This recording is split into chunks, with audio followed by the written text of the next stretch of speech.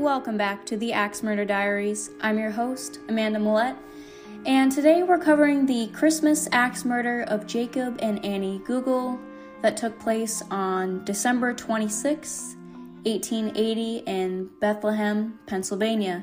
Now, this didn't occur exactly on Christmas, but it was the day after Christmas, and there were mentions of Christmas hymns and Santa Claus,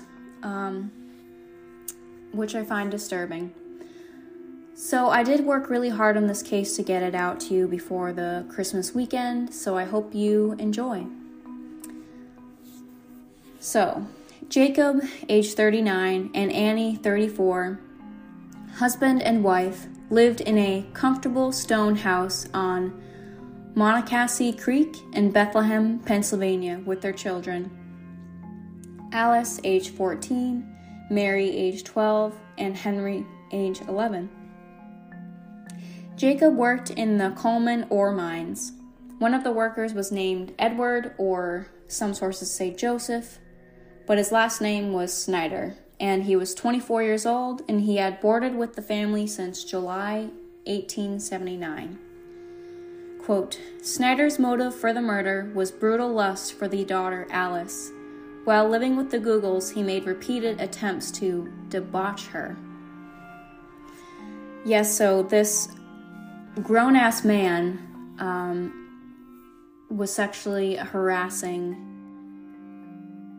a literal child, Alice, age 14. Geogle, it seems, threatened Snyder with the consequences if he did not let the girl alone. So Alice did end up telling her parents, and her father told Snyder to either stop or move out. Snyder then determined upon revenge on the parents and the ruin of the girl at all hazards. On Christmas Eve, it's weird the way they place this in the article. So right after they mention that, they say, on Christmas Eve, Snyder dressed himself as Belsnickel, or Santa Claus, and went masquerading about the neighborhood, creating much amusement among the rustic German inhabitants. And I'm not sure if, the argument happened, and then he dressed up as either Belsnickel or Santa Claus and went around the town, or if they're just throwing this in there. Because later it said that Snyder said that they had spoken words to each other some time ago. So, but either way, it was just eerie that if he was planning on murdering these people, he then dressed up as either Belsnickel or Santa Claus. And I'm not sure if the newspaper person just didn't know the difference between the two, but there's definitely a difference between Belsnickel and Santa Claus. So the day of the murder. On the night of December 26, 1880, the Geogle family had friends over for supper consisting of a Mr. and Mrs. Fogel and two children from the Young family, ages 14 and 12. Snyder seemed to be in his usual spirits, but did not eat much supper. Snyder sang Christmas hymns with the children who were practicing for a Sunday school entertainment. Literally the day of the murder, he was singing Christmas hymns with children, which is deeply disturbing, obviously. The party ran late, and Mr. and Mrs. Fogel went home, while the young girls stayed to sleep over at the insistence of Alice and Mary. Of course, they would end up having a horrendous night and day. Mr. and Mrs. Geogle retired to a small bedroom on the first floor that was just off the kitchen and sitting room. Snyder slept in a cot in the upstairs hallway at the head of the stairs. Two bedrooms opened off this hallway. Alice Geogle and the 14-year-old young girl slept in one room, and the other three children, Mary, age 12, Henry, age 11, and the 12-year-old young girl, were in the other room. None of these rooms were locked. It didn't say whether there was an option to lock these doors, but I find it highly disturbing that these doors were unlocked, and the parents knew that about what happened with Alice and Snyder, so it's very disturbing that they were all sleeping on the same floor. About midnight, Snyder arose from his cot, crept stealthily downstairs to the kitchen, where he lighted a candle, by the light of which he found an axe. This axe was leaning in a corner near the stove and was used for chopping the firewood. He took the axe and carefully opened the door off the kitchen into Mr. and Mrs. Google's bedroom. He placed the candle on a table in the kitchen so the light would get in without awakening the sleeping victims who were lying on their backs, so he could see where to strike. Jacob Google was next to the wall and Annie Google was closest to the door. Quote, summoning all his strength, the murderer raised his weapon and struck Google a terrific blow with the pole of the axe, which is the back, crushing in his forehead in a frightful manner. So deadly was the blow that a slight tremor was the only sign that the murdered man made. I'm not sure how they figured that out. In another instant, the forehead of the sleeping woman had been crushed in the same manner. Then the murderer turned the blade of his axe and chopped his victims in a most frightful manner. The mouths of both were cut nearly to the ears, and the necks were cut by repeated blows until the heads were nearly severed from the bodies. Snyder left the bloody axe lying across the mutilated bodies of his victims.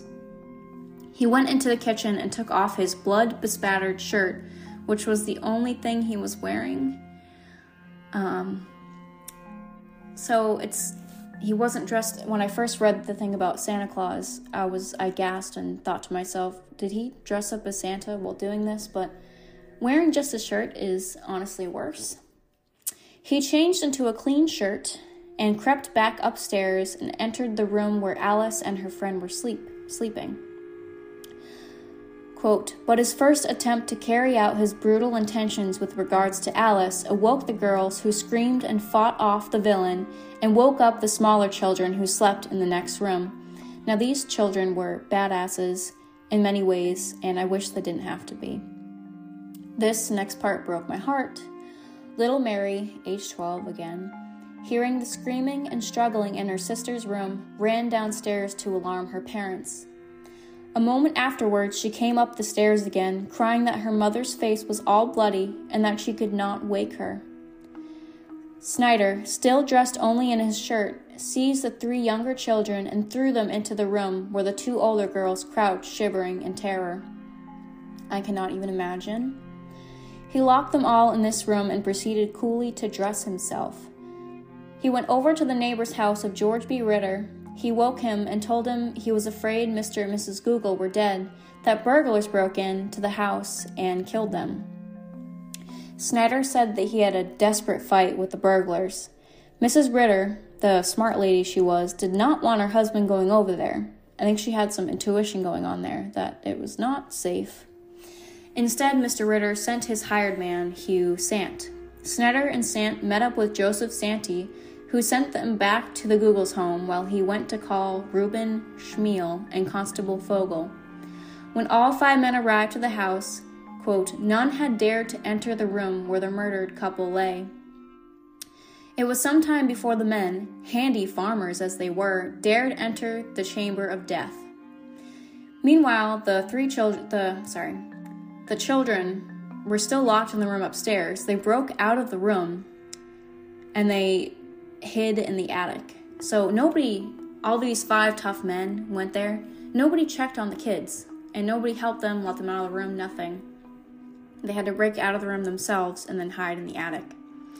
Around 3 a.m., Constable Fogel, as representative of the law, mustered up his courage and carrying a candle in his hand, followed by the rest, all white faces and noiseless steps, entered the room. The scene that met their sight froze their blood and paralyzed their limbs and tongues, all but Snyder, who was cool enough.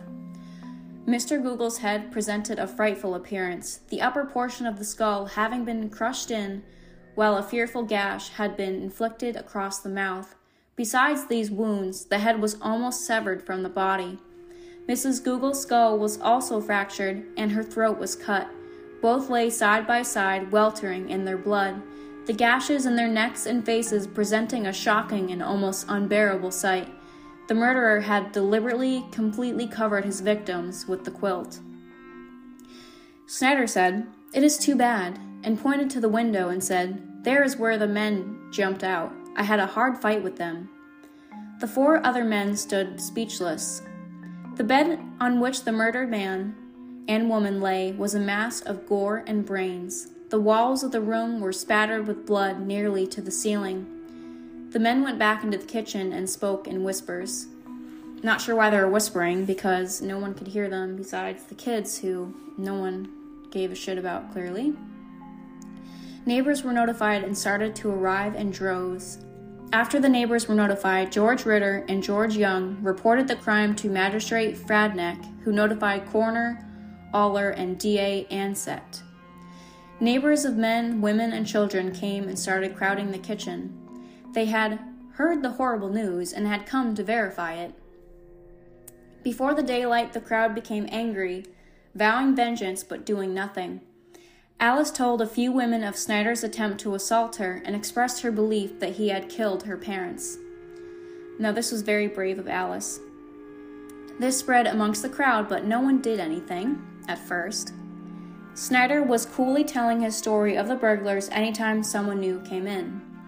The roads were filled with sleighs bearing curious people to the scene of the crime in every farmhouse within a 5-mile radius. One look was enough to satisfy the most morbid curiosity, and but a few persons remained in the presence of the dead longer than an instant. Snyder mixed with the people freely and appeared perfectly cool, and he went into the room many times and did not flinch a particle, but looked calmly on the dead and talked as fluently as of the murder as he would of any ordinary topic. Eventually, people started to notice his suspicious behavior, and then he noticed them noticing him.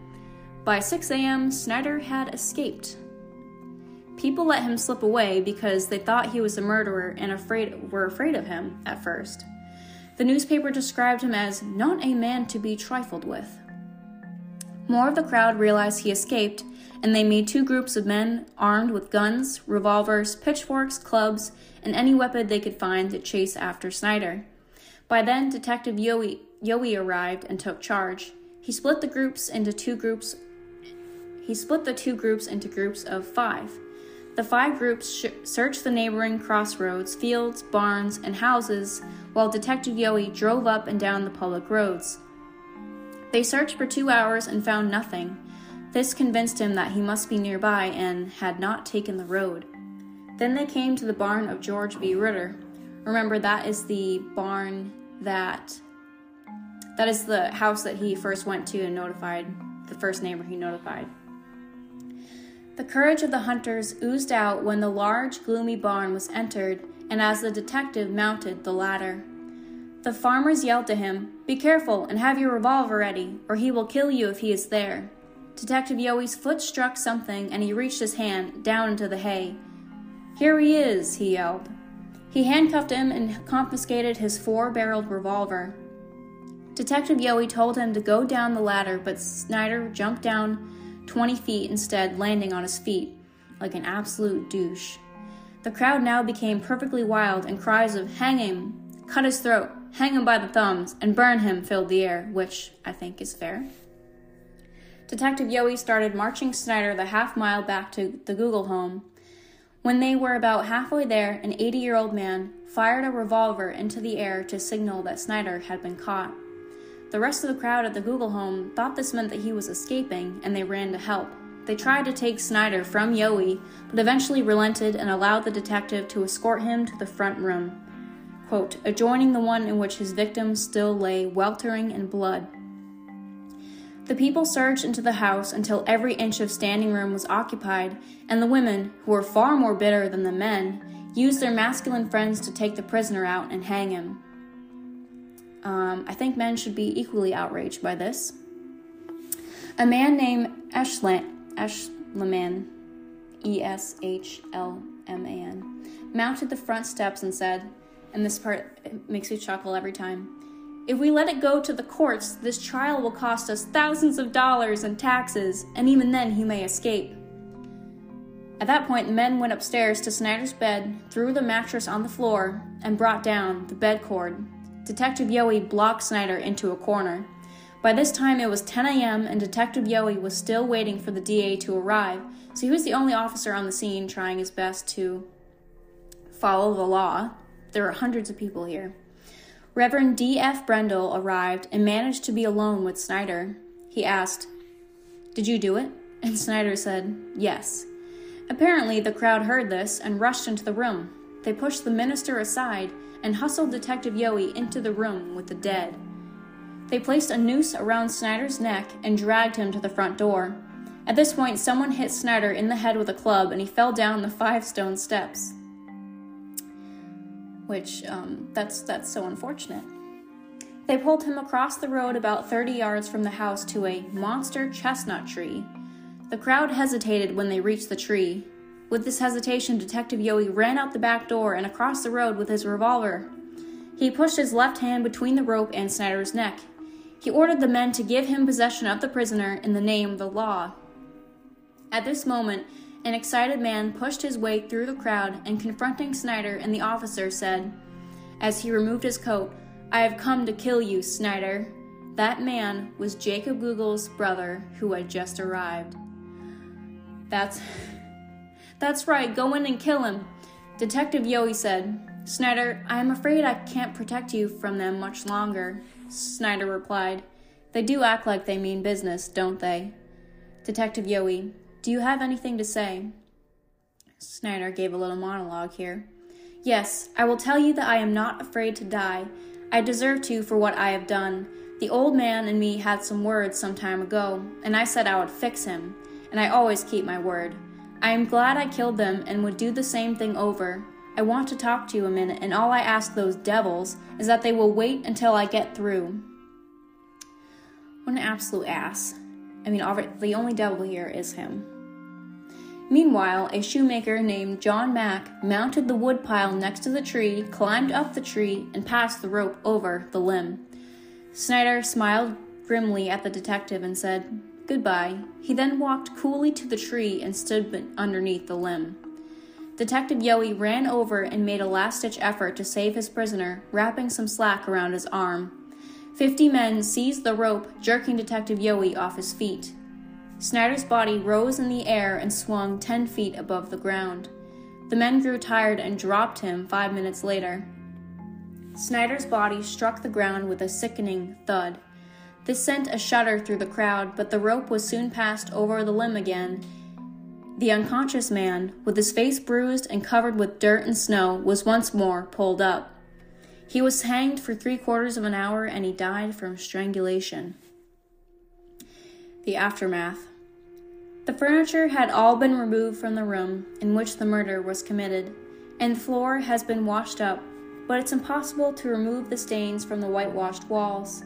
Tonight, the bodies of Snyder's victims were prepared for the grave and are lying in the sitting room. With all the undertaker's art, it was impossible to hide the ghastly wounds, and when the sheet which covers them is lifted, a horrible sight is presented. When the DA finally arrived, he cut Snyder down and ordered everyone involved in the lynching be arrested. To quote the newspaper, "Nobody believes it will amount to anything." And it didn't. No one got in trouble for that. Remembering the victims. Mr. and Mrs. Google were both very exemplary in their lives and stood well with their neighbors. They were industrious and self-respecting, and their tidy home shows that the wife was an excellent housekeeper, which is the highest form of compliment that women really got at the time. The children were removed to the house of a relative. And that is all that is said about the victims, including the children. I can't even imagine the trauma that they faced and then passed down through the generations. And in one article, when they were mentioning the assault and sexual harassment, they were saying that Alice was, quote, and I wasn't going to mention this, but this is just a show. This is more a reflection on the men than it is on the women. Person writing the newspaper wrote that she was plain looking and unattractive. Well, you're not supposed to be attracted to a 14-year-old, you sicko. Okay. So that is the tragic murder of Jacob and Annie Google, And I know I said it was a Christmas special, obviously very morbid Christmas. And again, it didn't happen exactly on Christmas, but I think it counts because Christmas was mentioned, Santa Claus was mentioned, there were sleighs, and a chestnut tree. If you enjoyed this episode, for lack of a better term, please keep listening and please leave a review. If you didn't enjoy the episode, don't leave the review. But if you have any requests for an area for me to cover, you can email me at theaxemurderdiaries@gmail.com. That's axe with an AXE. You can also follow the Instagram, the Axe Murder Diaries, again, an axe with AXE. And I hope you keep listening, and I hope you enjoy the holiday season, and I hope you enjoyed this horrible tragedy.